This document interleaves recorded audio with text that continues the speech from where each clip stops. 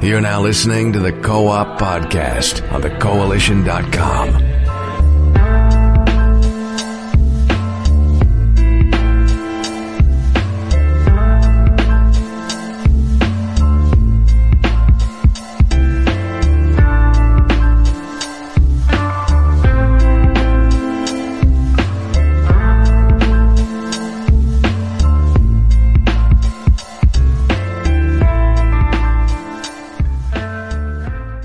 Good afternoon, ladies and gentlemen, and welcome to episode 270 of the Co-op Podcast. I'm your host, Richard Elliott Jr., and today I'm joined by Mr. Gary A. Swaby. How's it going, Gary? 270 of the Co-op Podcast. Oh, it's going very well. Thank you very much. How you doing, Rich? I'm joined by Mr. Gary A. Swaby. I'm doing pretty good. 70 of the Co-op Podcast. The weather has finally cooled down here in Atlanta. You know, it's kind of gloomy outside, but this is the busiest time of the year because there's plenty of games that we're playing, plenty of things that we're reviewing, so fun times indeed. How about you, Gary? Yeah, I mean, busy times and the weather's changing, but, you know, not too bad. That's good. All right, so this has been a very interesting week for gaming news, obviously because next Friday is the release date of Red Dead Redemption 2. So we definitely have a lot to talk about, and we're going to get to that topic a little bit later on in the show, but there are some other things we definitely need to address before that. So as usual, before we get into everything, we're going to let you all know what we have been playing. So, Gary, I'm going to go to you first and ask you, what have you been playing this week? Well, it's a good idea to go to me first because, I really haven't been playing anything besides Overwatch, you know, and even that, I haven't played it that much. So, yeah, not much at all this week. This was a pretty busy week for me. I was very productive work-wise. But, yeah, I just didn't really have much time for the gaming, you know, besides a couple games of Overwatch every day. So, yeah. I got you. So as far as was there anything that you watched or you didn't have time to watch anything either this week? Well, Daredevil came out today in full and I watched episode 7, but I've only managed to watch that one episode. Besides that, nope, nothing else really. That's cool. But That's cool. Pretty boring adult life, I know, but hey, that's life. That's totally fine and you know, expected, honestly. Yeah, it's hard to make time for a lot of things as we get older, so I understand that. As for, you already mentioned Daredevil. Yes, it is out today. For those who haven't seen it yet, or maybe you've only seen the first six episodes, I would definitely encourage you to check out the podcast discussion we had a couple of days ago with Dana and Ramis. I thought we had a very, very good candid discussion on the show, and I will say that the show, and I mean again, and let me just preface by saying, well, you saw episode 7. I've only seen the first 6 episodes of season 3 so far. I do intend to watch the rest this weekend, but I can tell you right now, it already, in my personal opinion, is the best Marvel Netflix show that they have on the platform right now. No offense to Jessica Jones or Luke Cage and Iron Fist. We're not even talking about that because that is no longer a show anymore. But yeah, Daredevil's the best show. So I would encourage all of you to check it out, especially if you're a fan of Marvel. And definitely check out that podcast discussion we had if you're curious what our thoughts were, because we went into a lot of stuff on that show, talking about the characters, the way the show has changed. So I would encourage you all to check it out if you're interested. So as for what I have been playing and watching, I have been playing only one game this week, and I'm surprised to say that I have been playing this game so much. That game, of course, is Call of Duty Black Ops 4. Now, Anthony Nash actually wrote a review for us. It is currently on the website right now. He gave it a 90 out of 100. And I would encourage you to check out the review if you're curious to see what he had to say, because he goes into detail about the different modes, whether it's the zombie, mode, the blackout mode, or just the regular multiplayer mode. But I have been playing the game, and the funny thing is, when this game was announced and they said that it wouldn't have a single player campaign, that already for me was a reason for me to avoid the game, because I usually like the stories that they have in these Call of Duty games. So I was already skeptical about this game, but as I started to see a lot of people I know were playing it, I decided, let me try it out and see what the game is like. And I have to say that I'm enjoying it very, very much so far in terms of what it does offer. Now, I spent a lot of time with the Specialist HQ, which basically is you play this mode to familiarize yourself with the different classes they have, because it's 10 different characters. Most of these characters have appeared in the other Black Ops games, but basically you play this particular mode, and, as you're playing as each character, basically the setup is you have a overview. Well, I guess no, they call it an onboarding.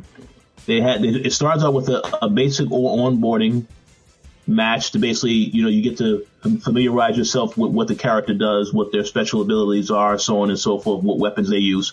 Then you get a cutscene of the character's backstory, and then it goes into an actual mode that you get to play, whether it's domination, free-for-all, so on and so forth. And you can see how you actually play as that character on the battlefield, so to speak. The way that they structure and put that together, because it basically is a tutorial, but you have to replay it multiple times when you actually do the mission part, because when you actually do the actual matchup part, you have to play it multiple times, because you have to play it on the regular setting, and the veteran setting, and just the regular novice from the beginning, just to familiarize yourself with everything. But you do that for all 10 characters, and it does sprinkle some of the backstory of each character. So I thought that was a very interesting way to do that, because as you familiarize yourself with the classes, you'll feel more comfortable going into when you actually do play the game. So I believe Nash referenced that it sort of reminds him of Overwatch with the classes, the way that they handle the specialists, and I can see why he would say that. Because it definitely, just by playing that mode now, I definitely am encouraged to keep going back to the multiplayer, just to get a feel for how things change and how they're going to evolve, moving forward. But, a fantastic multiplayer game. I spent some time with zombies. I haven't spent too much time in zombies, but what I played so far of zombies is pretty much what you would expect. A lot of weird stuff, the timelines are different. They had one particular stage where you're playing on the Titanic, another one where you're playing in ancient times in like an arena setting. So a lot of weird stuff that they try out with zombies, but it's all fun. It's nothing bad about it. And then as for the blackout mode, if you're a fan of PUBG, one of the major criticisms of PUBG is that it's not quite as polished. This is a much more polished version of what PUBG has in their Battle Royale mode. And it's just, in my opinion, a lot better. A lot more stable as well, I would say. But then again, I haven't gone back to PUBG since nothing bad about it. It got a patch on Xbox One. So I'm pretty sure that it's a lot better now than it was when I played it at launch. But I have to say, what Activision has done with their version of a Battle Royale is definitely a lot of fun. I'm very curious to see how they evolve this particular mode, but not just this mode, the whole game moving forward, because they're still going to have DLC for it, still going to have a season pass for it. And I'm curious to see how they support this stuff moving forward, because normally in your game, it has a single player and it has some multiplayer stuff.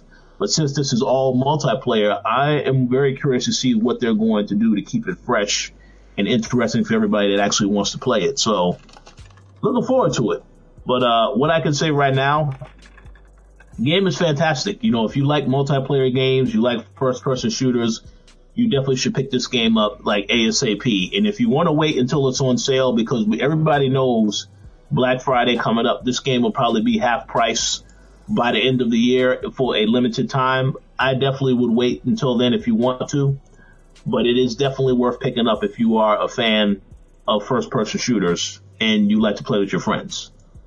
But yeah, that's all I have to say about Call of Duty Black Ops 4. As I've already mentioned, Nash has a review on the website right now, so definitely check it out for more thoughts on the game. As for what I've been watching, and I'm gonna be very brief on this, I did see the new Halloween movie last night. I don't want to give away any spoilers of the movie because maybe some of y'all out there are planning to go see it. I believe Dana also saw it this week. She actually went to a screening in New York. Of course. I thought the movie was good. Very comical. A lot of the stuff was, I just have to laugh about some of the decisions that some of the characters made in this particular movie because obviously when you make a bad decision, you definitely get killed. One spoiler that I will give away. Normally, in these horror movies, I would make the joke that the black people would get killed first. They made the black people a little bit more intelligent in this movie. Like when they see Michael Myers, they just start running. One kid in particular in this movie, I laughed when I saw that because that's exactly what my reaction would be. If I see a serial killer on the loose, I'm getting the hell out the way of that killer, and I will not get taken out. So I appreciated that, but movie was funny. In terms of if it was scary, I don't necessarily think it was scary. I've seen a lot more movies this year that I think are really a hell of a lot more scarier than that. But if you want to go see a nice movie, a nice little entertaining film that you will laugh, this isn't bad. This is definitely worth seeing. I would say that much. But that pretty much concludes all that we've been playing and all that we've saw so far this week. So if you had a chance to play Call of Duty, if you had a chance to see Daredevil or Halloween, definitely let us know what you think of these shows in the comments section, or if you're watching live, feel free to let us know also what you think of these games and these movies, TV shows, etc. But we're gonna go in and we're gonna jump right into the news because we definitely have to get to this Red Dead Redemption 2 controversy. Before we do that, let's talk about a few other things. Gary, I'm actually going to give the floor to you because this is something that's going on right now in the UK, and I want you to educate us all about what's going on with games and Games Master magazines.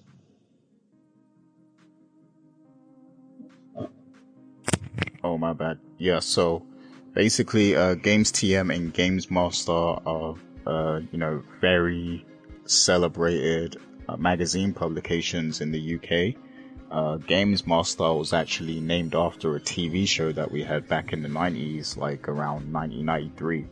And, it was one of the only places you could really, find out about new games coming out back then and stuff, because obviously there was no internet or anything like that, so you had to rely on the magazines, word of mouth, and, having these different TV shows was, it was like gold back then, because, you guys had GTV or whatever it was,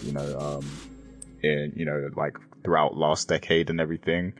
And, there was a few other, gaming shows and channels throughout the years, but back then, for us, that was, the only source of, finding out about new games and everything. So, a lot of people will hold these publications near and dear to their heart. I remember finding out about cheats and, all sorts from these magazines.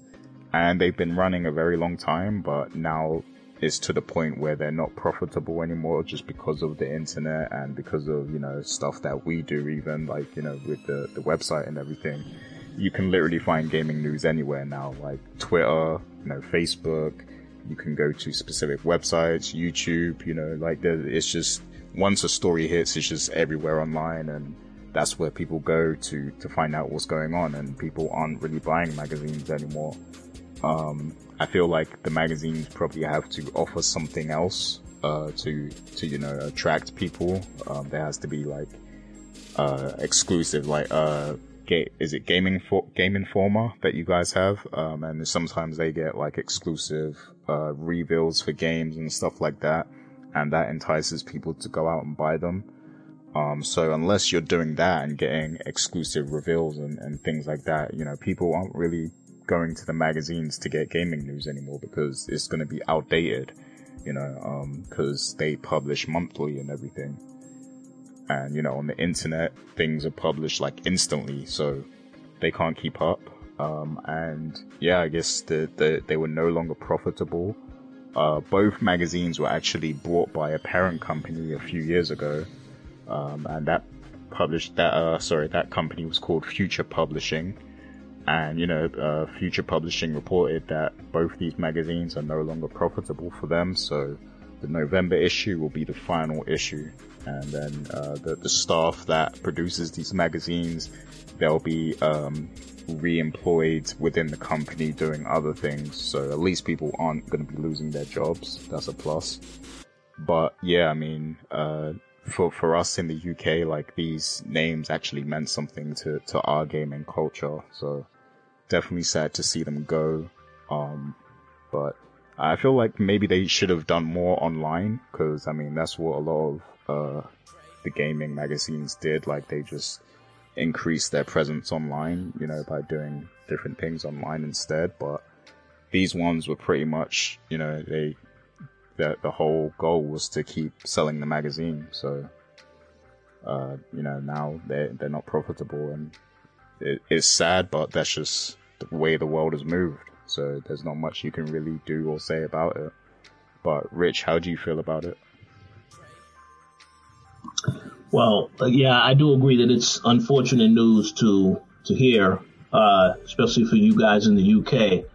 I did want to make a couple of comments. I found it funny you mentioned Game Informer, because I actually got the latest Game Informer this week, and they did have coverage in there for one of your most anticipated games of 2019, Gary, Dreams.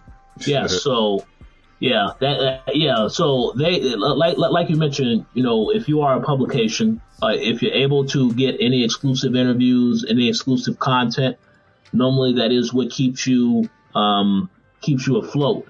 And especially with Game Informer, because of the name behind that company, the fact they've been in the industry for so long, I definitely think so, and they still have the magazine out. So I'm pretty sure I'm pretty sure that there's been some decline in some areas, but for right now, they're still thriving. So they're in a perfectly good position. But yeah, just like with running this website, or basically anybody that runs anything, whether you have a gaming channel on YouTube, Twitch, or what have you, it feels like the same rule applies. You have to have something unique that you bring to the table to remain relevant and to keep afloat. Because if you don't have any of this stuff, then it's going to be hard to separate yourself from the competition. Gaming, pretty much everybody does it. Like right now, like you said, I've seen places like Forbes magazine. They have gaming editors over there now. They've been doing that stuff. They didn't always used to cover video games. So this is something that obviously people are still doing. Even if you're a news publication, you're covering to some extent. And then, of course, if you're a place like CNN, you'll only cover this stuff when there's some controversy that's involved that you think that you need to address. But, yeah, pretty much, though, everybody definitely wants to cover gaming. But I definitely understand and feel the sentiment of losing this particular publication in the UK. Very much reminds me of when I found out that 1UP was no longer was going to get shut down, and also game trailers. 1UP especially, because they had a podcast they used to record, and that actually was what got me into gaming back in the day. Listening to that podcast and watching the videos. This is before IGN, IGN, yes, I know about IGN. They've always been around, but 1UP was the podcast. When I started listening to that show and some of the people on that show and watching videos, that's what got me interested into wanting to cover this stuff. So to see them disappear, to see game trailers disappear, and the game trailers thing was also a bit of a shock to me, and because they put in so much time having quality videos come out, such a well-known and respected company in this industry. So to hear whenever a company shuts down it's not good news. But I understand that you still have to make you still have to make money in this business. You have to have something that separates yourself from the competition. You also have to have an audience that is following, because all of that stuff will dictate and determine how long you last as an actual company. So I guess for one up, in game trailers, the people who were involved in the process, the higher ups, maybe they decided that they did not want to fund this particular project anymore. There's no telling what all happened with those particular companies. But I do know that it's a very competitive field, so you always have to evolve and grow with the times. And if you don't do that, then it's going to be that much harder to really continue to sustain and keep things going. So definitely concerned about the people that might have lost their jobs involved in this process. Hopefully that they are able to find other work, as I fully understand and know what it's like to lose a job. So that's definitely a concern. But yeah, it's always bad to hear about something getting shut down. So hopefully now we'll see what comes after this. But the question I wanted to ask you is, now that this is happening, what alternatives do you have if you wanted to get coverage of video games in the UK, aside from IGN or any of the other high profile websites? I mean, it's pretty much the internet. I mean, the internet is the global source of everything. So it's like you can be in the UK and you can go to American sites. You have access to that. Whereas back when these magazines were thriving, you couldn't just go to the supermarket and buy a US magazine. So it's like you just go wherever you're used to getting your news now. And as for if you're just talking in particular like physical media, then whenever I go to like a WH Smith or a supermarket or a newsstand or something like that, I do see like these random video game magazines and stuff like that, like just different names and stuff. I don't know how they're able to be funded. I'm guessing they're owned by other bigger outlets and stuff. But I mean, at the end of the day, all the news is going to be outdated in them. So it's like the people who just want gaming news, they're not even going to go and pick up one of those magazines, because you're just going to, take out your phone and then go to thecoalition.com or VG247 or, one of the other sites out there. You're going to just go straight to the source, so it's hard to say. I mean, I think a lot of magazines just have to reinvent themselves and come up with new strategies and ideas to get people to buy them. Because like there's an important lesson learned in the whole Netflix thing, because before Blockbuster went out of business, right, the people who make Netflix went to Blockbusters and they told them, look, we can make this web platform for you where people will be able to stream all the videos on your website and everything, and people can subscribe to you. And Blockbuster basically laughed them out the building. They refused, and then the people who made Netflix went and made Netflix, and then now here we are, Blockbuster's out of business and Netflix is thriving, and that's because they were forward thinking. And Blockbuster, they were stuck in the past and they didn't want to innovate or change or move with the times. So I think with, magazines and newspapers and, all these physical forms of media, they can still exist. They still have a place, because, you're always going to see commuters reading newspapers and magazines and other things of that nature. But you just have to change your whole approach of how you, produce your content. I don't think it should really be news based. I mean, newspapers are okay because they publish every day anyway, but like magazines, you can't focus on delivering news because you're just going to always be outdated. So you just have to focus on creating good quality content, opinion articles and, deep dives into things, interviews, things of that nature that people can only get from you. And like you said, Rich, this is similar to a lot of the issues we face with the coalition when we're, running the site. Like, we have to try hard to be unique, because otherwise, the people who want game news, they're just going to go straight to IGN.com because that's the number one source, so it's like we have to come up with ways to diversify and separate ourselves from everything else. So it's the same for the magazines. So yeah, I mean, in terms of the UK, there is really no other big UK brand that makes game magazines like that. Like, I think Games Master was really the last one of its kind, but there are I know there are others out there. I just don't know the names well enough. And yeah, I mean, they can still exist. They just have to be smart about how they deliver their content, and that's it. I agree. I've actually seen that Games TM magazine in a couple of stores here, because I thought the name sounded familiar. Then I pulled up an image and I said, oh yeah, I do remember seeing that magazine. When I went to Barnes and Noble a couple of times. Yeah, so that's unfortunate. But I mean, we'll see what happens moving forward. But yeah, definitely have to grow and evolve with the times. I guess, especially if you have a publication.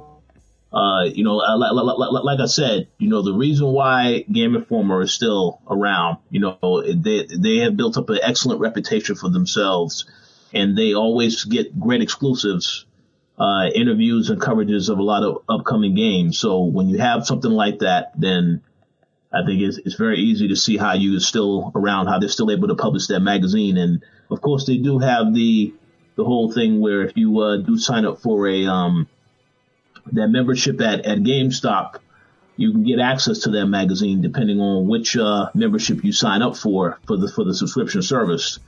Once GameStop eventually goes out of business, I'll be very curious to see if that impacts them in any way, shape, or form. I don't know about that, but I have to give Game Informer their props for always making sure that they're on top of getting these exclusive opportunities, because that definitely is what's keeping them afloat. And then they do an excellent job with their coverage already. But I think when you also get the exclusive opportunities, that also gives you a boost, because that separates you from others in the sense that you have some content out there that no one else has access to. So that's good for them. Yeah, indeed. But yes, we will see what the future holds for the UK scene in terms of if there will be another magazine. I'm pretty sure that there might be another magazine, maybe, or maybe not, or we'll see what happens with that. But yes, thank you definitely for letting us know about that, because I didn't know the Game Master magazine. I haven't seen that magazine over here, but I have seen Games TM. So yeah, that's a bit of a shock to me, but it is what it is. Yeah. So, oh no, go ahead.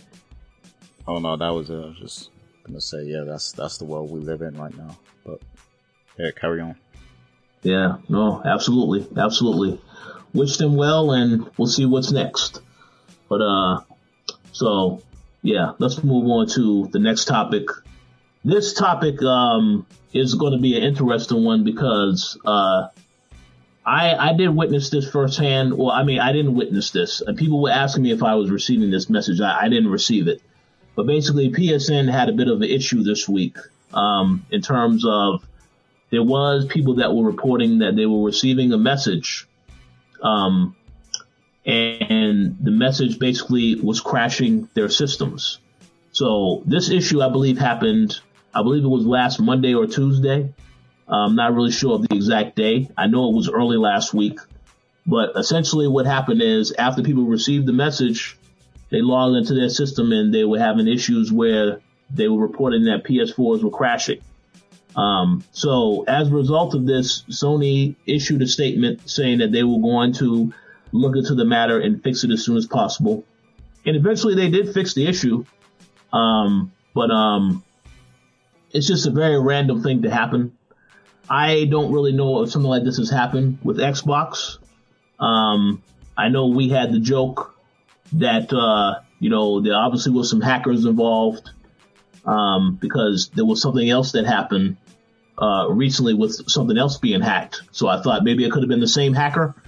But obviously, no. I just think that this was an issue, but hopefully it is something that is resolved now. But I just wanted to ask your thoughts on this particular incident and whether or not you think PlayStation needs to do more to protect their online infrastructure from stuff like this happening. Oh yeah, for sure. There's a lot more they could be doing to protect the platform and everything. We know they had a huge outage with the PS3, and that made them look bad for a while. That was like a whole month, I believe, or close to a month. So yeah, I mean, you don't want that to happen again. So they definitely have to work out some of these kinks and make sure the network is secure for everyone. I actually remember, because I never actually turn on my PS4 much anymore, so if I would have got this message, I never even would have known, to be honest. But I do have the PSN app, and I remember, months ago, I used to get a ton of spam messages, on PSN, and they would pop up on the app on my phone. So just the fact that stuff like that is happening, it's how is this possible, on PSN, for random people to just send you spam messages and stuff.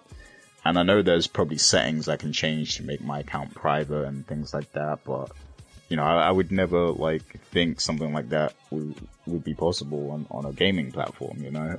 I expect that from MSN and Bing or Microsoft's platform, because I get a ton of spam emails in my Microsoft inbox all the time. So I expect that from that sort of stuff, but not a games console. So yeah, they definitely need to just make sure everything is secure. Because they've had a few mishaps that have worried people over the years with PSN, and going back to last week, they've only just figured out how to let us change our names. So stuff like that is very worrying. It's do you guys actually know how to run this network or what? But yeah, I mean, in technology, stuff like this is going to happen. So I can't beat Sony up too much, even though sometimes it's funny to, joke about it, but stuff like this is going to happen. It can happen to any site. It can happen to Facebook.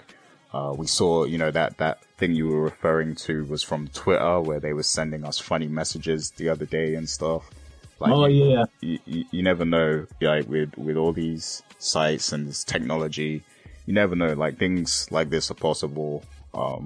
And it's actually going to be a scary future the more things begin to rely on technology, because if there's hackers out there who want to just make a statement, there's so much they can do, because so much of our lives now is on technology, it's run by technology. So whenever stuff like this happens, it's a reminder.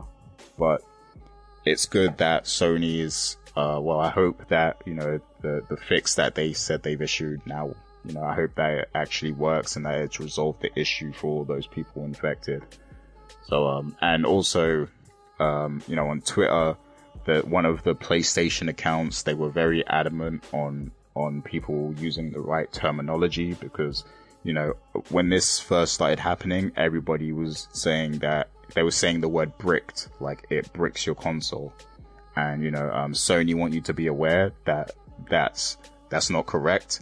You should be using the term crash, because what the message does is it sends your console into a crash loop. So it doesn't completely brick your system.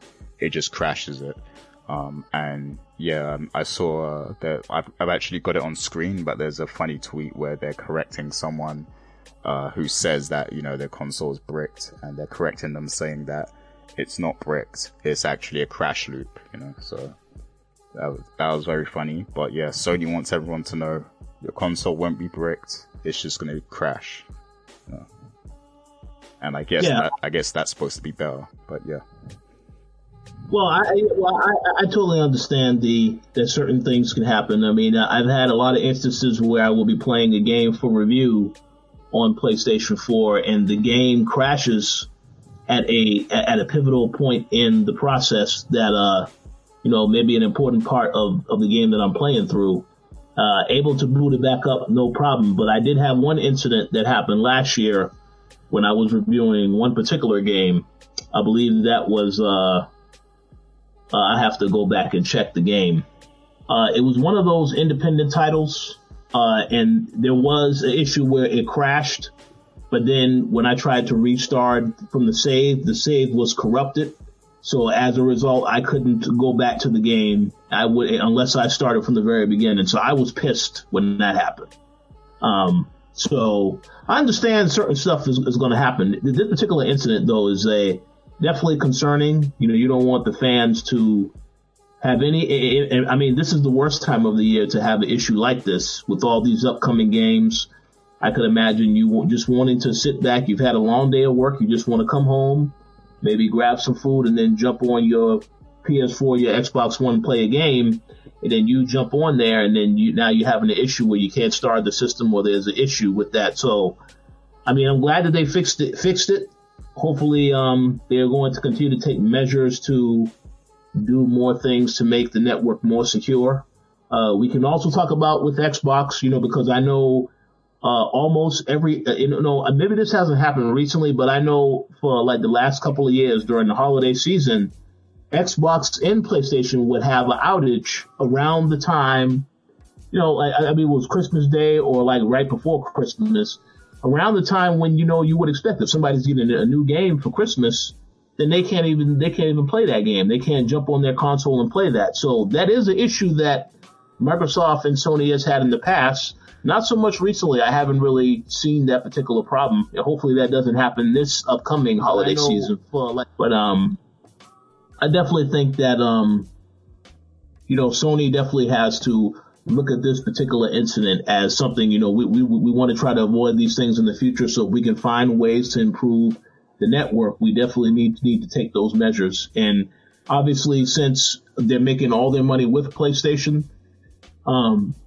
I think they can easily afford to invest more money into this type of stuff, especially if it's a concern to the client, because you want to make sure that you're continuing to keep people, especially for those that are paying for PlayStation Plus. You need to make sure that you're keeping those people happy because they're investing their hard-earned money into your company. So hopefully they learn that from this particular issue. Obviously, your stuff is going to happen because it just happens. Hackers are out here doing whatever they want to do, but they just have to make sure that they are constantly improving so that when stuff does happen, either it gets fixed immediately or they reduce the chances of it happening because they have already taken the steps to make things more secure. So we'll see what happens, but a rough situation to say the least. Yeah, so Sony needs to hire some hackers, man, because that's what Facebook does. Like, they hire hackers so that they know how to fix everything, because, the hackers are obviously going to tell them that where they're vulnerable and everything. They're probably going to run a lot of tests every day to find out where the vulnerable spots are. So that, for any company that's making technology, that's a good tip right there. Just hire the hackers, throw money at them, and then, you can try and prevent some of this stuff from happening. So. I agree. Yeah, a very, very good tip, I do say. But, so any other thoughts on PSN before we move on to the next topic? That's pretty much it. Okay, I definitely want to address this next topic. It wasn't originally listed on here, but I have to say something on this because something to say on it as well. We got news earlier today that Days Gone, a game that was currently slated to arrive on February 22nd, has now been delayed and will be launching on PlayStation 4, I believe, April 26th. So basically a 2-month delay. And the reason for the delay, as they stated in the quote, is that, February is a very crowded month for game releases, and they want to make the game as polished as it possibly can be. So I know since you have already told me off camera that you're not really interested in this game, I wanted to get what are your thoughts on this particular game being delayed and whether it's a negative or positive thing that it is delayed, and should we be concerned about how the game will eventually turn out?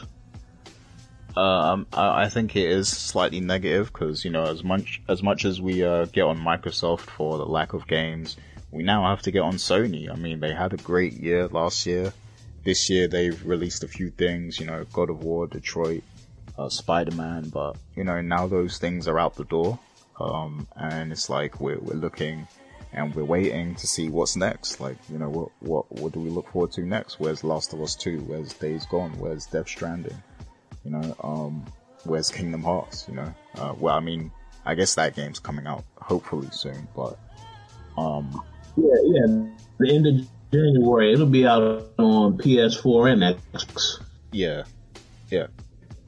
So I mean, that's coming at least, but yeah, I mean, so when people are looking for that next PlayStation exclusive now, and to know that this is now delayed, I'm sure some people might be frustrated because that leaves a larger gap between the next big premium exclusive for the PS4, and we still don't understand what Death Stranding is, so that's another strike against them. There's no PSX as well, so it's like what do we have to look forward to, and how long are we gonna have to wait for these games? So yeah, I mean, it is slightly negative. But for me personally, I wasn't looking forward to the game anyway, so it doesn't make any difference to me. Because for me, the only selling point I see with it, I mean, it's not even a selling point, but the only impressive thing I see with that game is the amount of zombies that are on screen at once. Like, that's pretty cool, and if they can pull that off consistently with no frame rate drops, then that is definitely impressive. But it's like, what else? Like, why are you looking forward to this game, Rich? Like, enlighten me. Like, what is the appeal of this game? Because I don't understand it. That's that's a very good question. So I'm looking forward to the game basically because of the studio that's behind it. These are the same guys that worked on Siphon Filter, and while I would have loved to have seen that get announced at a past show, it never did get announced. So I do have some faith in them trying new projects. I think if you have been making a certain amount of games for several years and it's the same franchise, you definitely should branch out and do other things. So I do have some intrigue in Death Stranding because of the studio, number one. Number two, it looks very different. I mean, the zombie stuff is in there, the apocalypse stuff is in there. Now, they don't refer to their particular creatures as zombies in the game. I forget what the producer said that they call them. But yeah, you look at them and you could make these are definitely some zombies, some undead creatures. But to me, what gets me about the game is that I think of a show like Sons of Anarchy, and this to me looks like of that show, but obviously it has a lot more differences to it. Whereas you have the biker gang, but then you also have these all these different threats, whether it's the creatures, the animals also being infected, or just other human threats. So there are some things that definitely interest me about the game. If there's one aspect about the game that I am not looking forward to, it is the part where the producer talked about the game and mentioned that the bike that you drive is a major point of the game, as in something that you have to rely on and you always have to, build up the bike and stuff like that. I don't really think I'm too into that particular aspect of it, but then again, I haven't played the game yet, so I can't say for sure whether or not it works. I do know our colleague who used to write for Coalition, David Jagno, he did talk to me about a couple of times he's played the game. The first time he played the game, he mentioned that it wasn't really as polished, and he didn't like it too much, but then he says when he played it the second time, this was around E3, this past E3, thought the game was fantastic and definitely significantly improved in a lot of areas. So I obviously haven't played it yet, so I can't say for sure whether or not I think the game is going to turn out fantastic. I know I'm intrigued by it, so we'll have to see. But I do think that them delaying the game, I'm fine with the delay because that same day that this game was supposed to come out, you have a couple of other titles that are, one title in particular that's going to be a very big deal, and that's Anthem. You know, BioWare, EA are fully behind that game. It was coming the same day this game was going to come out. Then you have Metro Exodus, which is another game that is looking very impressive from 4A Games. We have Crackdown 3, which is originally that was supposed to come out the same day. Now, 2019, unless of course Microsoft changes that date again to like the springtime and they release it March or April. I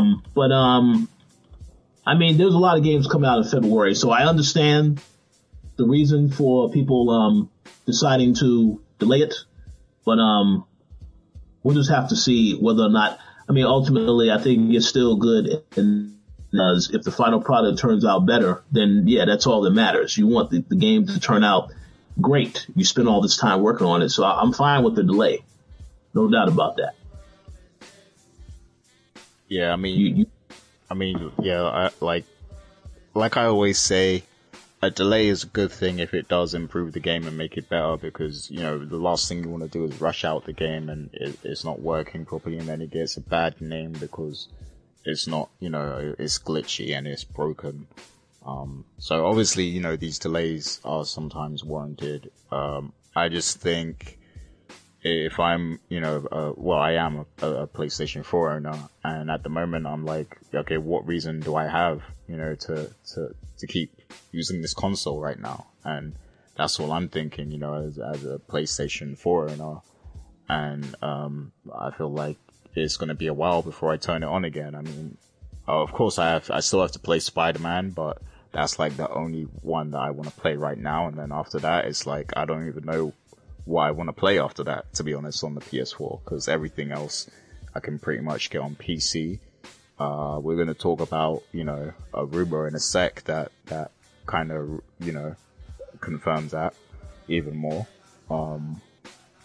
But yeah, like I want to know what's coming down the pipeline and when, you know, in terms of the PS4 now, especially when they're starting to talk about the PS5 now, because then that makes me worried that, you know, we're going to be waiting a while for a lot of these games to come out, and that they're going to come out towards the end of the PS4's life cycle anyway, you know. And I hate when games do that, when they come out like towards the end of a console's lifespan, because then it's like you're kind of forced to get the next console if you want to play the game at its full capacity, like its full realization and everything.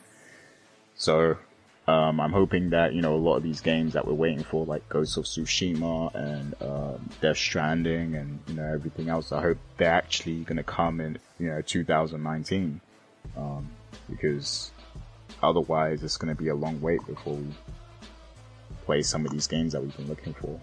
What was you going to say?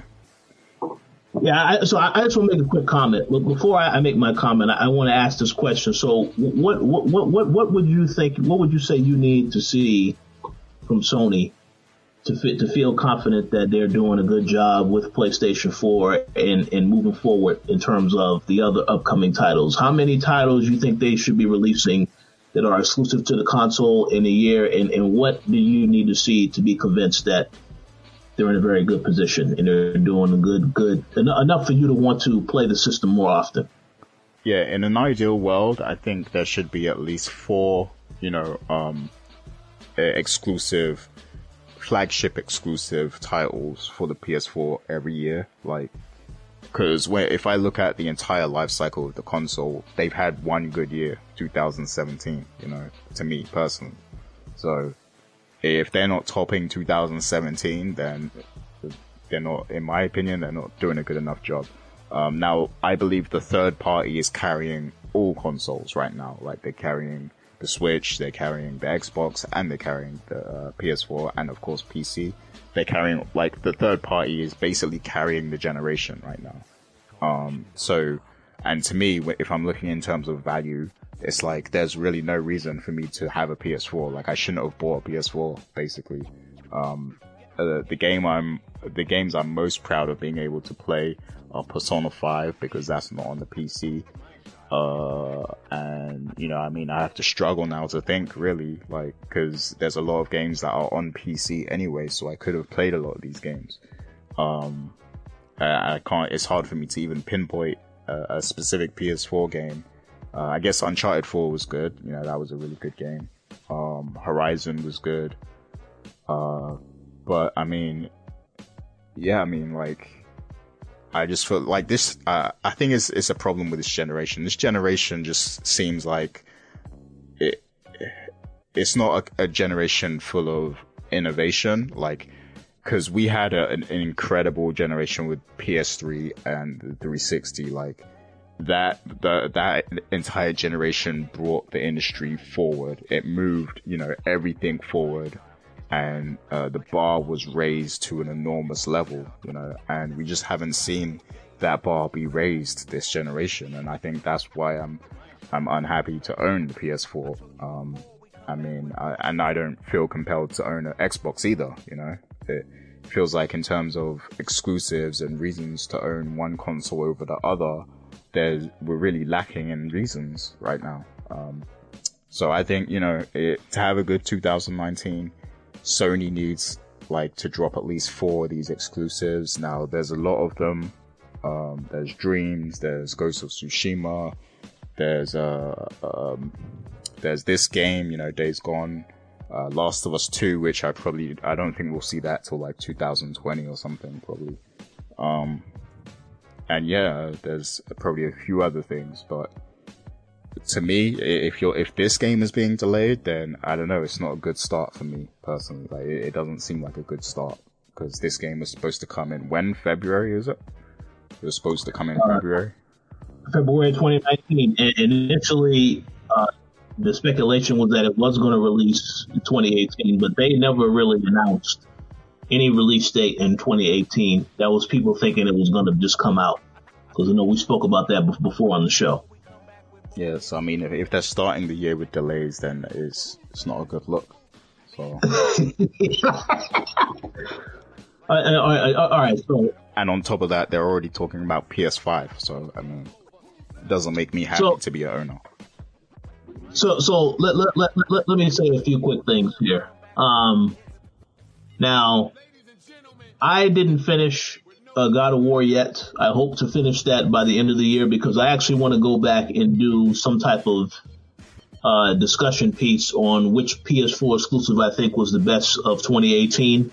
So I have to finish God of War in order to do that. But I completed in platinum both Detroit and Spider-Man.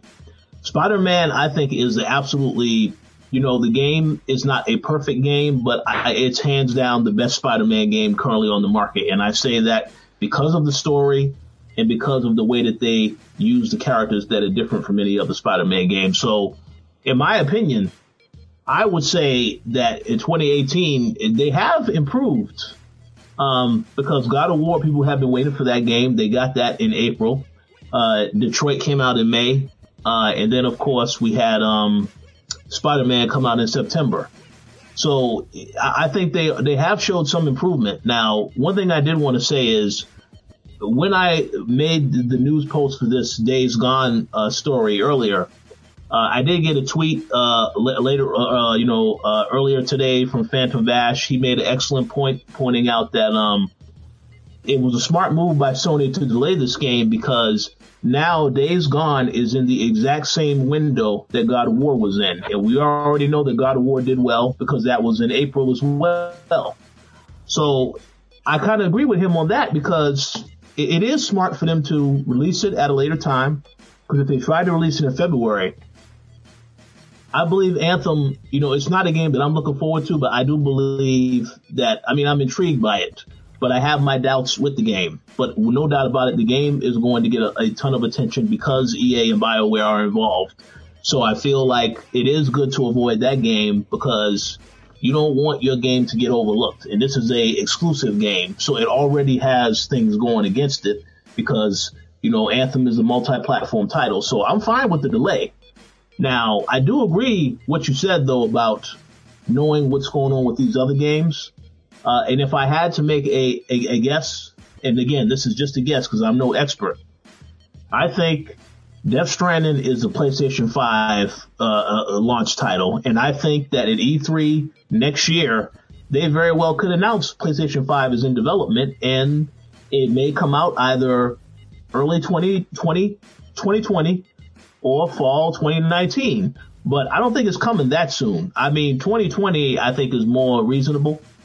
But they definitely are going to announce that system is in development. I mean, they've already confirmed that it's already been in development. But I mean, like an actual reveal event for it in 2019. I totally see that happening because, again, they didn't have PSX. And the reason they didn't have PSX is because there was nothing new to talk about. So that lets me know they're already working on PlayStation 5. Some of these titles, I'm pretty sure a majority of these titles will end up on PlayStation 4 or may end up as a cross-platform game. But I honestly, based on what we've seen of Death Stranding, there's no way that this game is coming out this generation. If I had to make a guess, in my personal opinion, I could be wrong. I don't think that this game is coming out on PlayStation 4 because Kojima hasn't shown enough of anything to really interest me. The gameplay footage they did show, it wasn't impressive at all. So, and all I see is a lot of video stuff with these, the cinematic videos and stuff. So I don't think that game is coming anytime soon. But I could be wrong. We'll have to wait and see. But in regards to this generation, I understand, and I agree that it definitely got off to a slower start. And when you compare PlayStation 3 and Xbox 360 last generation, there is no competition at all. Because that generation, there was some heavy hitter games that really did make some differences. I remember Mass Effect. That was the game that essentially got me into that series. That was one of those games that changed my whole viewpoint of what they were doing with consoles. BioWare, BioShock is another one. And both of those games were last generation. So far this generation, I haven't really seen too many other games really changing the conversation. Obviously, people keep saying Red Dead Redemption 2 is going to do major things. I mean, I can't really confirm that yet because I haven't played the game yet, but I do believe that Rockstar is going to put out a great product, and we'll get into Rockstar here shortly. But in regards to so far this generation, I can understand how it could be disappointing for some. Not really any innovation. I agree with that 100%, but I don't think it's bad necessarily. But can it improve? It absolutely can. But I just think that at this point, Microsoft and Sony, they're thinking about next-gen consoles. So we're probably going to just breeze right into that generation and have to wait and see what actually happens with all this other stuff. But in regards to Days Gone getting delayed, I'm fine with the delay. We'll see whether or not that ends up being in their favor. I think it will because there hasn't really been too many other games announced for April yet.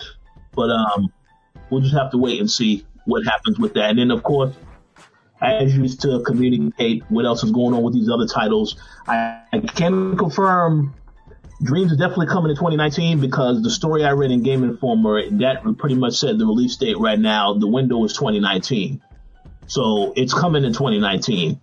As for Last of Us and Ghost of Tsushima, I think Last of Us definitely. Ghost of Tsushima, I have no idea because there hasn't been any other news on that game. So we'll have to wait and see. So what you're telling me is basically I should just sell my PS4 right now. Pretty much.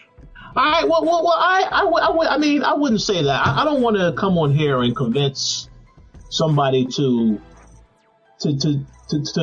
sell anything. I'm a fan of Sony, Microsoft, and Nintendo to a certain extent to play Nintendo because I haven't really found any game that has captured my attention enough where I want to play it. So in this case, what I'm telling you is, as someone who has a PlayStation 4, I would definitely encourage all of the games that are exclusives for that reasoning. Spider-Man is a must play game. So you definitely should pick that up. Alright, I'll play Spider-Man and then I'll put my PS4 on eBay. Cool.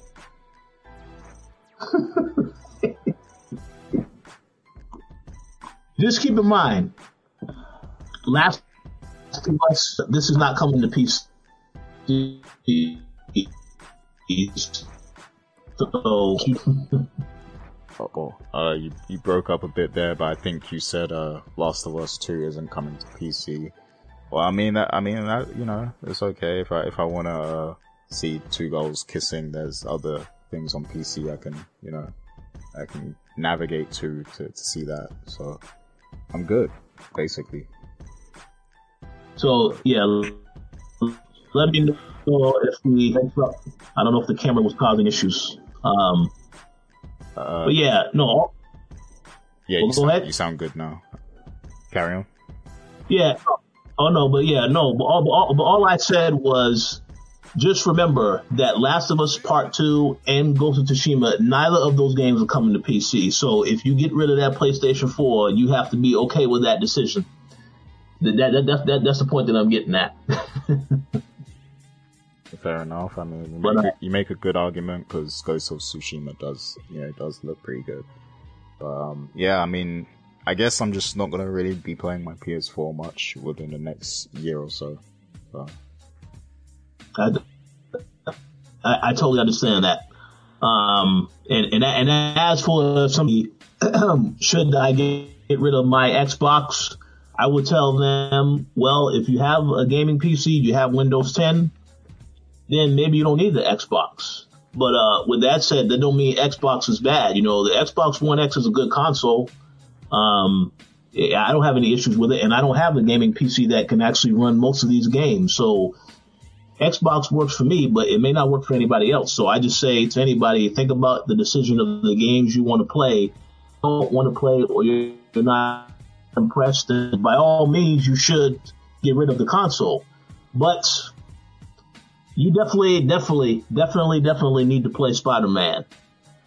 You know, any other games you might have missed. I know Horizon Zero Dawn, that's a game that I still haven't had a chance to play, because I recall when it came out and I had got it, that same day I went to GDC. So I was so busy with GDC, by the time I came back, I had to cover. I did not get a chance to play that. So I have to go back and play that as well. But what I can say, well, this year, I have enjoyed what I have played so far. So I still need to finish that. But what I played of Detroit and Spider-Man, hey, I was cool with it. So, but yeah, you compare that to last generation. Last generation definitely, hands down, can't be touched.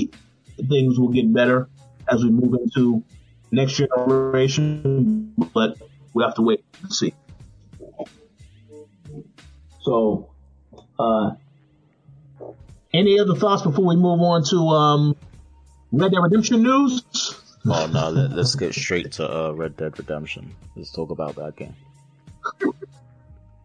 All right, so there's a couple of stories here with Red Dead Redemption. We're going to try to go over all of these. The first and foremost, this is the news rumor that it is coming to PC. Can you please let us know more details about this? Because I didn't hear about this news before we started recording. Yeah, so basically, a website called Media Market has they've actually listed Red Dead Redemption 2 for the PC for release in 2019. So yeah, I mean, you know, obviously, you know, whenever one of the retailers either mistakenly or purposely releases one of these, like, sometimes you have to take it with a grain of salt, because sometimes it can be in error. But I do think that after the complaints Rockstar received for not bringing out the first Red Dead Redemption on PC, I do think there is a PC version in existence, especially because we know this game has online, and if they plan to monetize the online, it makes sense to put the game on PC also, so they can maximize, you know, their profits with the online and everything. So I definitely think we're going to see this game on the PC. And that's even more reason I probably won't be playing my PS4 anytime soon, because if this game is coming out in 2019, I'm probably just gonna wait for that to come out on PC. So, yeah, I mean, great news if this is true for PC gamers. What's your views on it, Rich? I would say it is great news for PC owners. But to me, I mean, the thing is this, I feel like Rockstar hasn't really confirmed it yet. We do know that when they released GTA 5, that was a year after it was already on console. So I definitely think that this rumor is valid. My only complaint is that are people going to wait a full year to get this game on PC? Because I do know some people that they will buy it on PlayStation 4 and then they will buy it again on PC when it releases. But that's the question, because my whole thing is that people who, well, let's keep it real. The majority of people who, you know, depending whether they're playing on Xbox or PlayStation 4, they're going to get this game day one. I mean, regardless of the stuff that we'll get into here in a little bit with what's going on at Rockstar, I'm pretty sure everybody is this is a day one purchase for a lot of people. So I would say it may take some strong willpower for those that decide I'm going to wait a whole year to see it on PC, because, yeah, I mean, and the whole thing about it, yes, there are other games you can play in that time frame, because there is stuff out now that is worth playing even before you think about picking up Red Dead Redemption. But I just think that it may be hard, because if you have a lot of friends that you know are getting it on PlayStation 4 or Xbox, then it's going to be hard for you to say, nope, I can't, I just can't justify buying it until it comes out on PC. So luckily I don't have that problem, because I am going to get it day one. There's no doubt about that whatsoever. And if I do happen to have a game here, I definitely will consider getting it on PC as well, because of the mod support. We already know the mod support is going to be off the chain. But yeah, I just think it's going to be hard for people to urge, especially because, I mean, we already have friends that have been asking me what system are you getting this game on. I know I've had David ask me this question multiple times, and I'm pretty sure there are people, because I know that's getting it on PlayStation 4. They're probably going to start a proxy, so on and so forth. So it's going to be hard to say no. For you, no, I think I'm gonna wait. But for me, it's not. It will not be. I will be getting that day one. It's not even something I need to think about. But we'll see. Yeah, I mean, it is going to be hard to resist temptation. Everyone's going to be like, I know for a fact when this game comes out, like Twitter, you know, every social media platform is just going to be nothing but videos and clips and GIFs and, you know, people talking about the game. Like people are just going to go crazy talking about this game for a while when it comes out, I'm sure. So at that point, it might be hard to resist temptation, but the thing is, with the way my life is now, it's like, all I have to do is think about, okay, realistically, how much time do I have to play this game? And right now, I barely get a lot of time anyway to dedicate to a single player experience like that. You know, I haven't even been able to play Dragon Quest this week, so when I think about that, you know, I mean, I think I got time. I can wait for it. So, yeah, I mean, like, I mean, even if I got the game, I probably would struggle to find time to play it anyway, so I might as well just wait, you know, even if I just wait for a price drop on PS4, you know what I mean? I think I can be patient and just, you know, stick it out, and you guys will let me know how good the game is as well when you guys play it, and then, you know, I can make a better decision then about if I want to wait or, you know, if I want to make an impulse buy or not. But yeah, I mean, there's definitely going to be temptations, but we'll see. We'll see what it's like. Yeah, we'll definitely see what happens as far as that's concerned.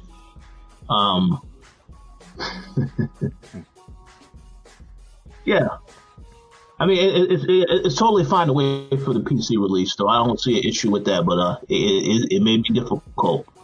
But Yeah, I mean, Again, I do know a lot of people will buy both. Like, they will buy on PS4, and then when it comes out on PC, they will just buy the PC version just to relive the game in a higher resolution and higher, visuals and everything like that. And there's also people on PC who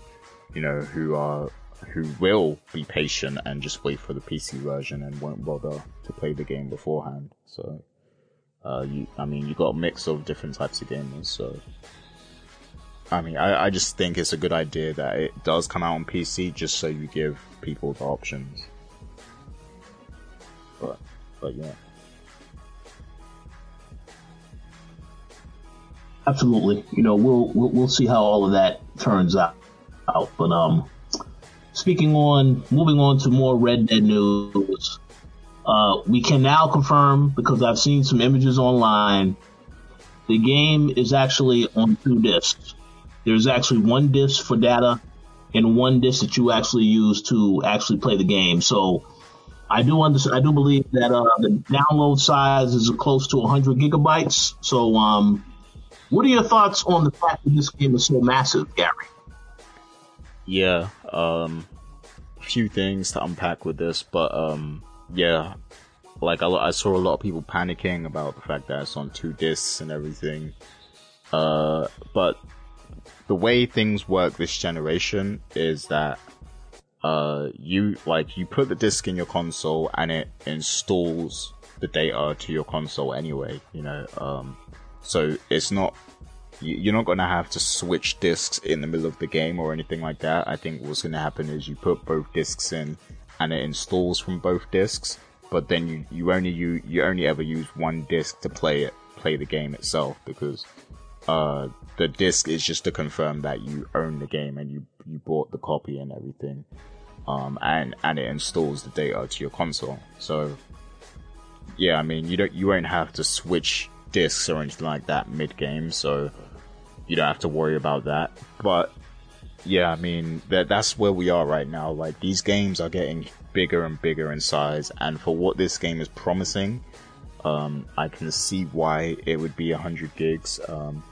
Being on PC, I'm already used to games now being 100 gigs, because I don't know if I told you, but I rebought Final Fantasy 15. That's a 100 gigabyte game on PC.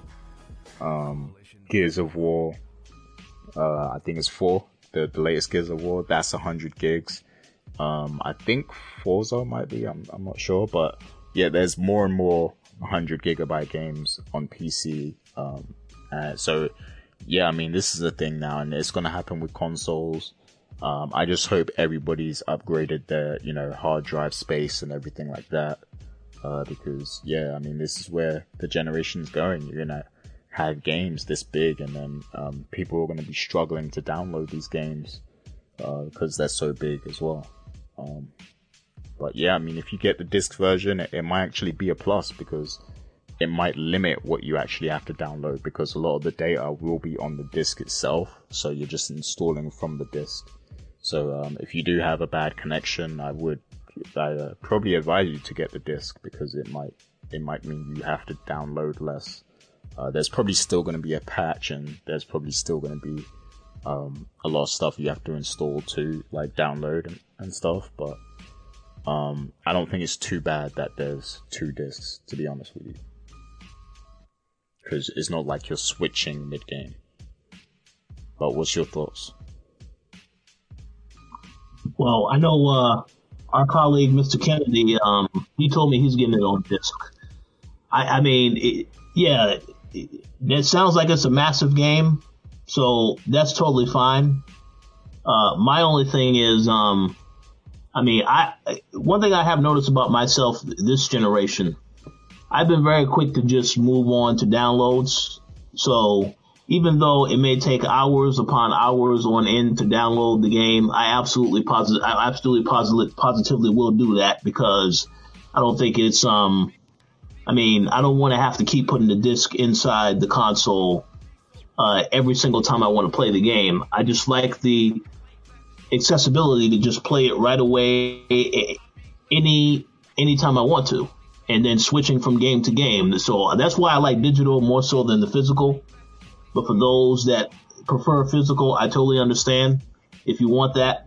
The other reason is because, a lot of the physical games that I do have, it takes up a ton of space. If you keep getting those games on physical, it's going to take up a lot of space in your room or wherever you have your games stored at. So I personally just go with digital now if I can manage to.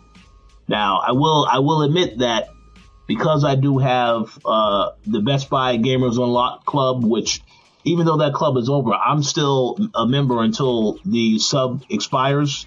So obviously, if I wanted to buy a game physically, I definitely, absolutely, positively will get a discount on that game still. But that's only the physical version, so it's hard not to use that, knowing that it's going to expire. But I will still use it in certain instances. But I most of the time I like to just get the game digitally, especially if it's a game that I already know I'm going to play a lot of, just so that I don't have to keep putting the game inside my PlayStation 4 or my Xbox One. But with that said, totally fine with the game being massive. I mean, they did mention that this game is going to have around a 60-hour campaign just for the story. It's going to have Red Dead Online at a later time that is still to be determined. And it just the scope is massive for the game, so I'm totally fine with it being huge. But yeah, I mean, once again, it just really reiterates to me that when this generation started, we should not have started with having 500 gigabyte hard drives installed in the PlayStation 4 and Xbox One, because that size is an absolute joke. We needed to have 1 terabyte right out of the gates.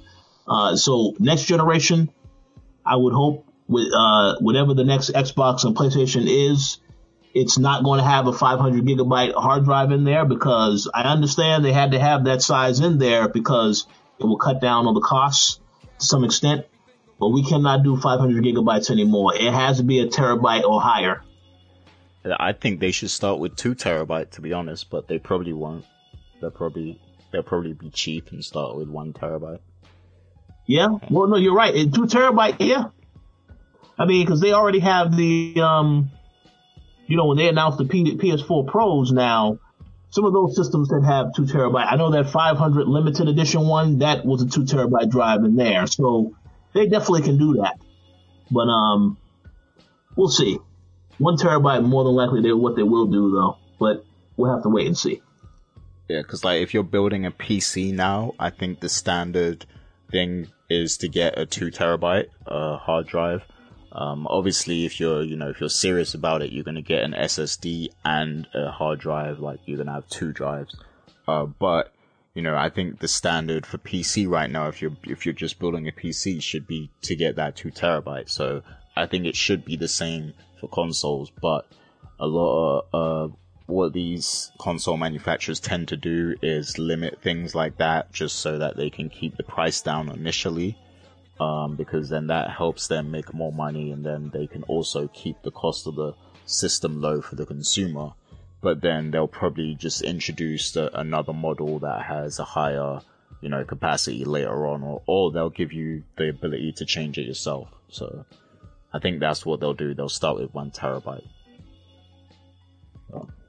Yeah, absolutely. Yeah, that makes sense. Yeah, that totally makes sense. We'll see. We'll see what happens.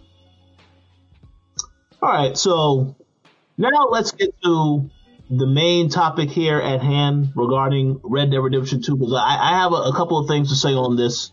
Might be a little controversial, but we definitely have to address it. So let me set the stage first and foremost. Obviously, for those who haven't been following the news, Dan Houser had an interview that he conducted online.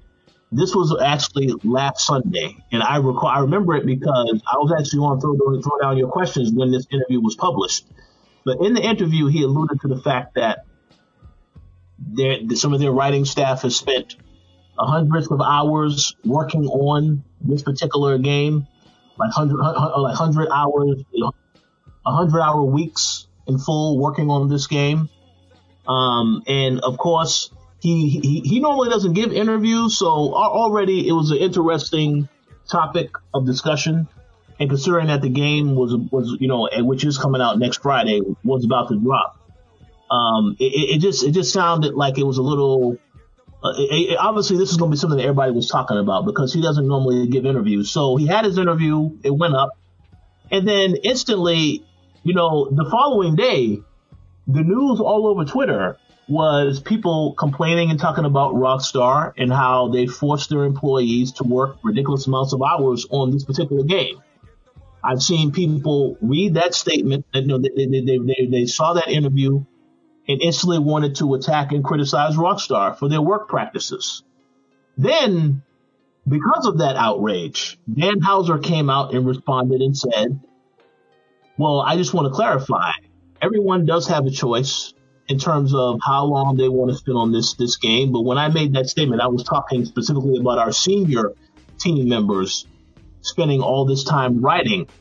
And this is something that we know because they've said that they've spent a ton of time writing for the NPCs in the game, the choices that you make. I would think that from writing the script and writing this stuff is going to take a long time. So that's what he was alluding to. But after he made that statement, people still, it's like that statement went on deaf ears. They still complained. And then there were some people, including big sites out here, trying to use this as a way to get news for the week, exploiting the situation further. Talking about, we're going to reach out to Rockstar staff and ask them what their thoughts are on what he said. And Rockstar at that point allowed their staff to talk about the situation, freely. They said if any reporter reaches out to you, you can definitely talk and you can let them know about the situation. But what I found interesting about this is that how people were so quick to jump to outrage about this topic. And I have seen certain individuals say, well, I'm now going to boycott Red Dead Redemption 2 because of the unfair work, because of the work practices, how severe things are, and then the devs having to work all those hours. So now that I've set the stage, I do have some thoughts that I want to share on this topic, but I'm going to go to you first, Gary, because when I first told you about the story, I don't think you had knew all about it, but I know since then you've definitely seen some stuff. So what was your immediate reaction to hearing all of this stuff?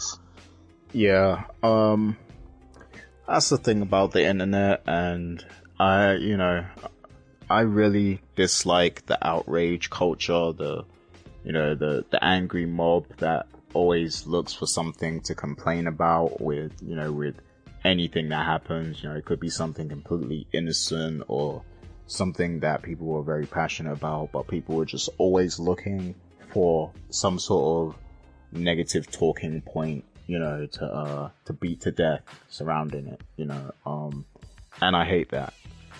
Now, this is the video games industry, and I understand there are studios out there, like it does happen, there are studios out there who manipulate their staff and overwork them. I mean, we heard about Telltale Games, very recently. So there are companies out there that do this, but I'm not sure that's the case for Rockstar.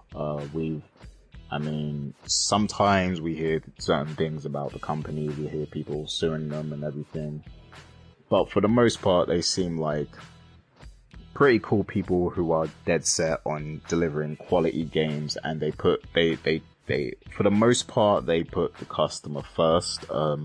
They did do some questionable things with GTA Online and the money structure and everything like that. But I mean, they're a business, so they're gonna look at ways to make money. That's just what businesses do.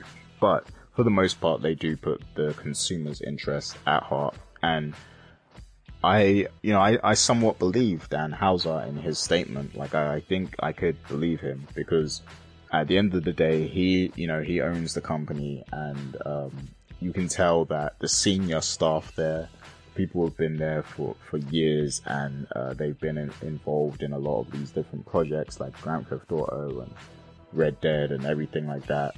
You can tell they're super passionate about their projects, and that shows in the final product. So it's not far-fetched to believe that they care so much about these projects that they would choose themselves, like they would choose to spend hours and hours and hours at work to get it done, you know, and that, because that shows in the final product, like it's always good quality. So yeah, I mean, you know, like going back to, you know, me and you running the coalition, there's times where we've spent days at the computer when something has gone wrong on the site or whatever. Like we've spent hours and, you know, entire days on Skype, you know, trying to run the site and everything.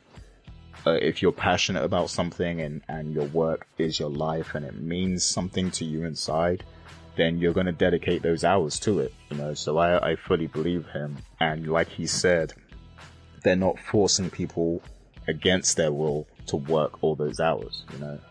It's a choice. Now, I'm sure, you know, for the coders and the programmers and stuff, they probably have a typical 9-to-5 day. They probably come there, they do the coding for the game, and then they leave at the end of the day. But it's just that Dan Houser and the other senior staff, they choose to stay there because they want, you know, they want to meet the release date, and they want to make sure that, you know, this game releases with the utmost quality. So I believe that, you know, that is the case, what he said, you know, like they're not forcing people against their will. It's just a passion thing. And if you choose to stay that long and work that hard, then it's completely up to you. And, you know, I can actually believe that. And I think in this case, people were just looking for a reason to be outraged, probably because it's so soon after the Telltale thing. So people were just, you know, looking for, they're out for blood right now, I guess, you know. So I think that's really what happened. Yeah, absolutely. I think you made some good points across the board.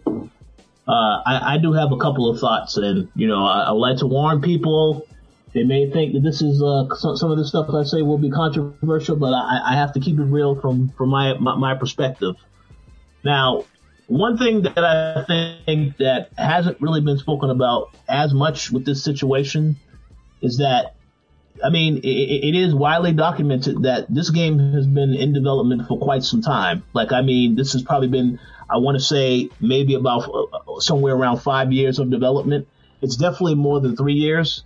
And I can understand that when a game normally is around a 3-year development cycle, I would expect it to be a ton of crunch at that point, because 3 years may sound like a long time, but it's not. It's typically not that long when you think about it, how fast time can pass by. Considering that this game has been in development for so long, I would think that the crunch can't be that bad if it's been in development for that long, unless they waited till the last minute to really do a lot of the more important stuff that they needed to do. Then I'd be like, okay, but I'm pretty sure that this game has been in development for quite a while, because Rockstar doesn't release a game every year or every other year. It normally takes a while for them to release a game.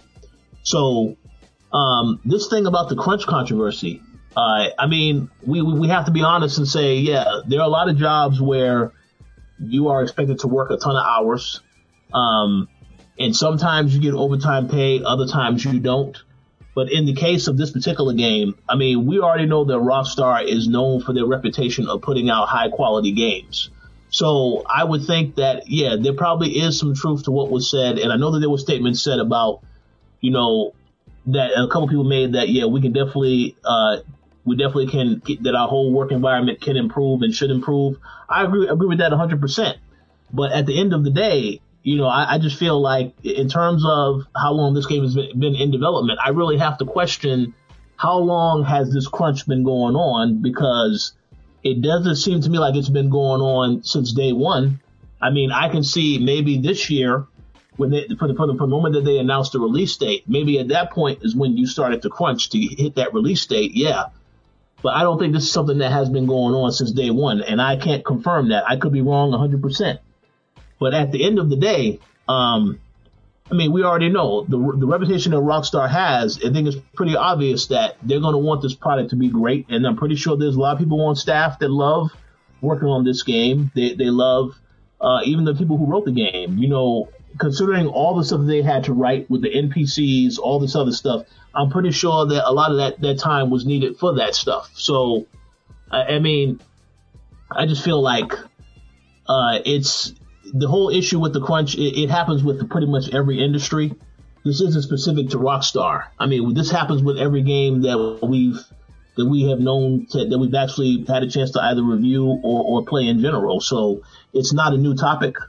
I do think though that when I saw this week how people were responding to this and how they tried to go after Rockstar, I couldn't help but laugh at the situation, because I think it comes from a place of really trying to exploit something and be angry about something. And I feel like right nowadays in the culture that we live in, everybody wants to find something to complain about. It's like they can't be happy with something. They have to find something to complain about. And it feels as though when they heard this news, they were like, oh, well, this makes me outraged. I'm going to not buy the game as a result.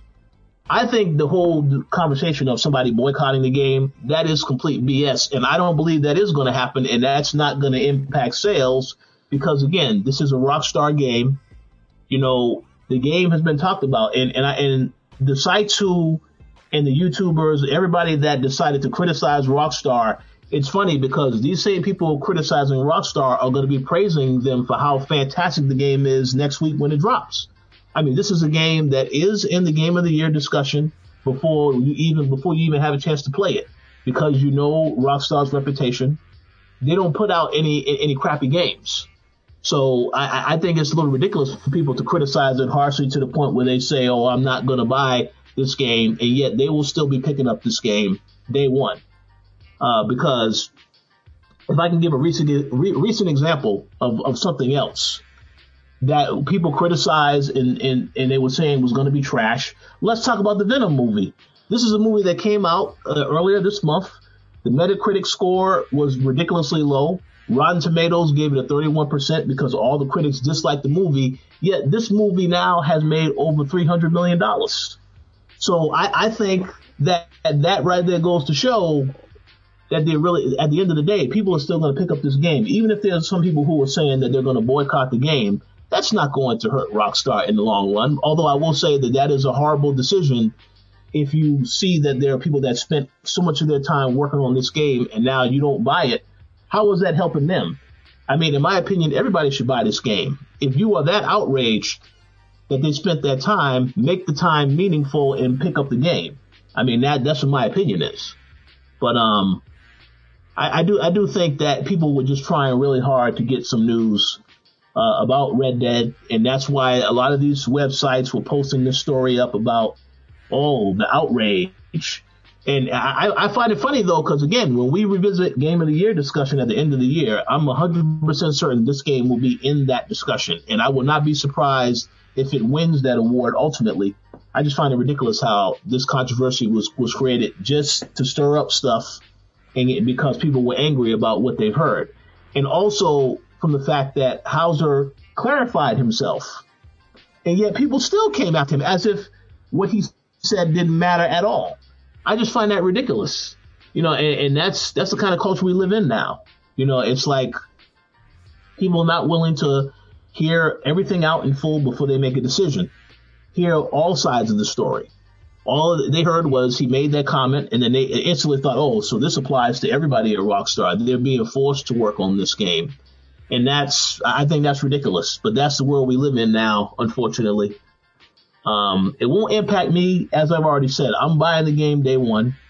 A lot of people I know have already said they're picking this up day one, so it's not impacting a ton of people. But those who are going to boycott the game, I'll be very curious to see whether or not they actually do that when the day comes. And when they have all their friends that are buying this game and asking them, hey, are you going to pick up Red Dead Redemption 2?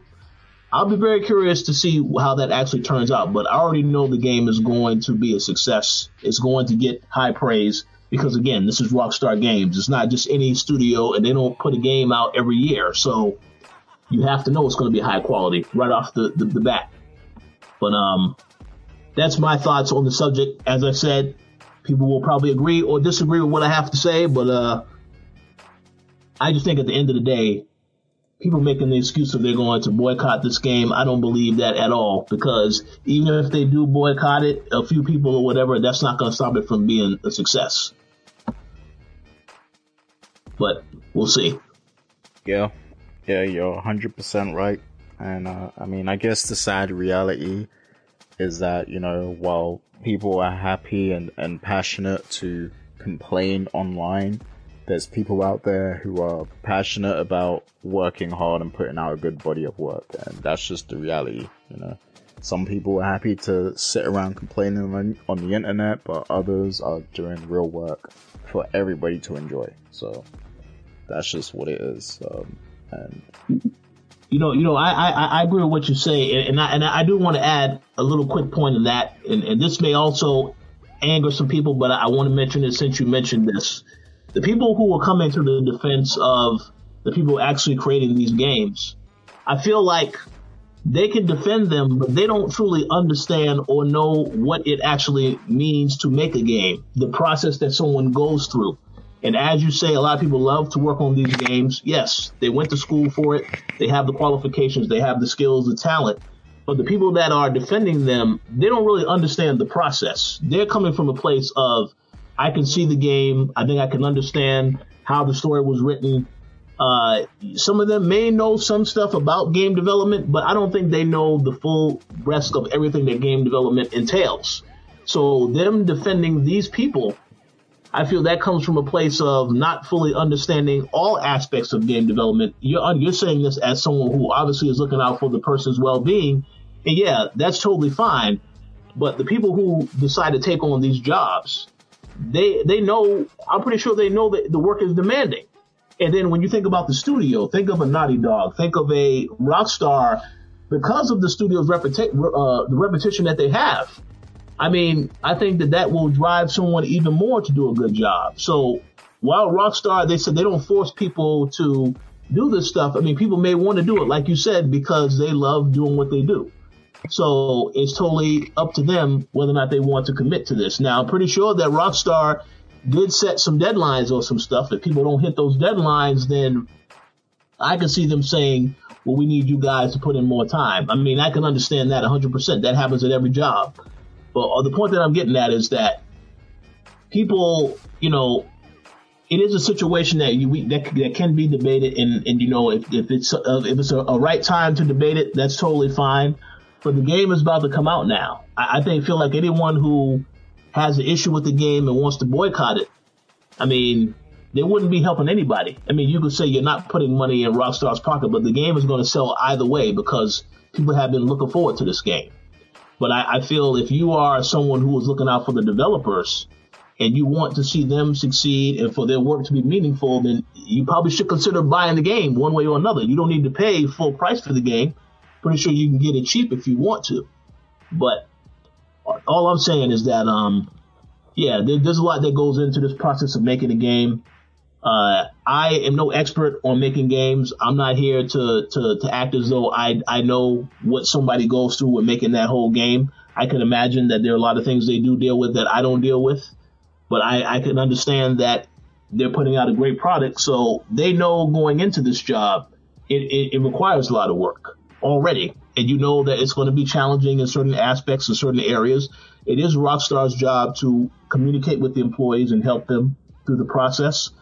But at the end of the day, I mean, the people who take on these jobs, these are difficult jobs. They have to understand that and know that, you know, and then obviously with the company, you know, the company, because of the company that they are, that means it's even more pressure on you to have a good product at the end of the day. So I kind of feel like at the end of the day, it is what it is. But as a fan, you know, I can only look at this from a fan perspective. And as I said, I will pick up the game day one because I'm a fan. And because to me, the work that was done on the game, I'm pretty sure it was meaningful. And I want to experience it. So, yeah, I think anyone who is a fan definitely should pick it up. I don't really see what the point is, especially if you're going to boycott it and you're making these points about boycotting. I mean, that's not going to impact anything because the majority is going to buy this game. But again, just my opinion.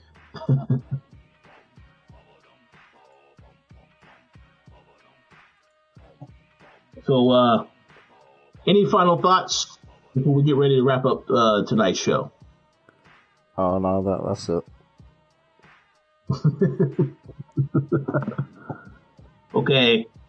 We thank you all for listening. I did want to take a quick minute to announce our Patreon winner. Well, our winner of the Red Dead Redemption 2 giveaway. It was our Patreon subscriber, Antonio Rogers. So I'll be in contact with you very soon regarding your copy of the game. We will be doing more giveaways in the future, so stay tuned for that on the website. And I want to take a quick moment to give a shout out to everybody on the staff. Give a shout out to Anthony Nash, did an excellent job on the Call of Duty review. Tatiana, Dana as well, all the covers that she's been doing from New York Comic Con. There's still more to come, and we're actually going to be recording another show also for some other stuff, so stay tuned for that. And I'm going to also give a shout out to Mr. Jake James Lugo, as I know he's been dealing with a couple of things, but he still was able to get his Soul Calibur review done, as well as several other things. So definitely check out all of the covers that he's been doing, because he's been busting his tail doing a lot of great stuff. So wanted to give them a shout out, and thank everybody for listening, whether it was live or whether it was after. We appreciate the continued support.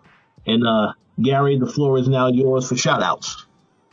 Yeah, big shout outs to Antonio Rogers for, winning Red Dead Redemption 2.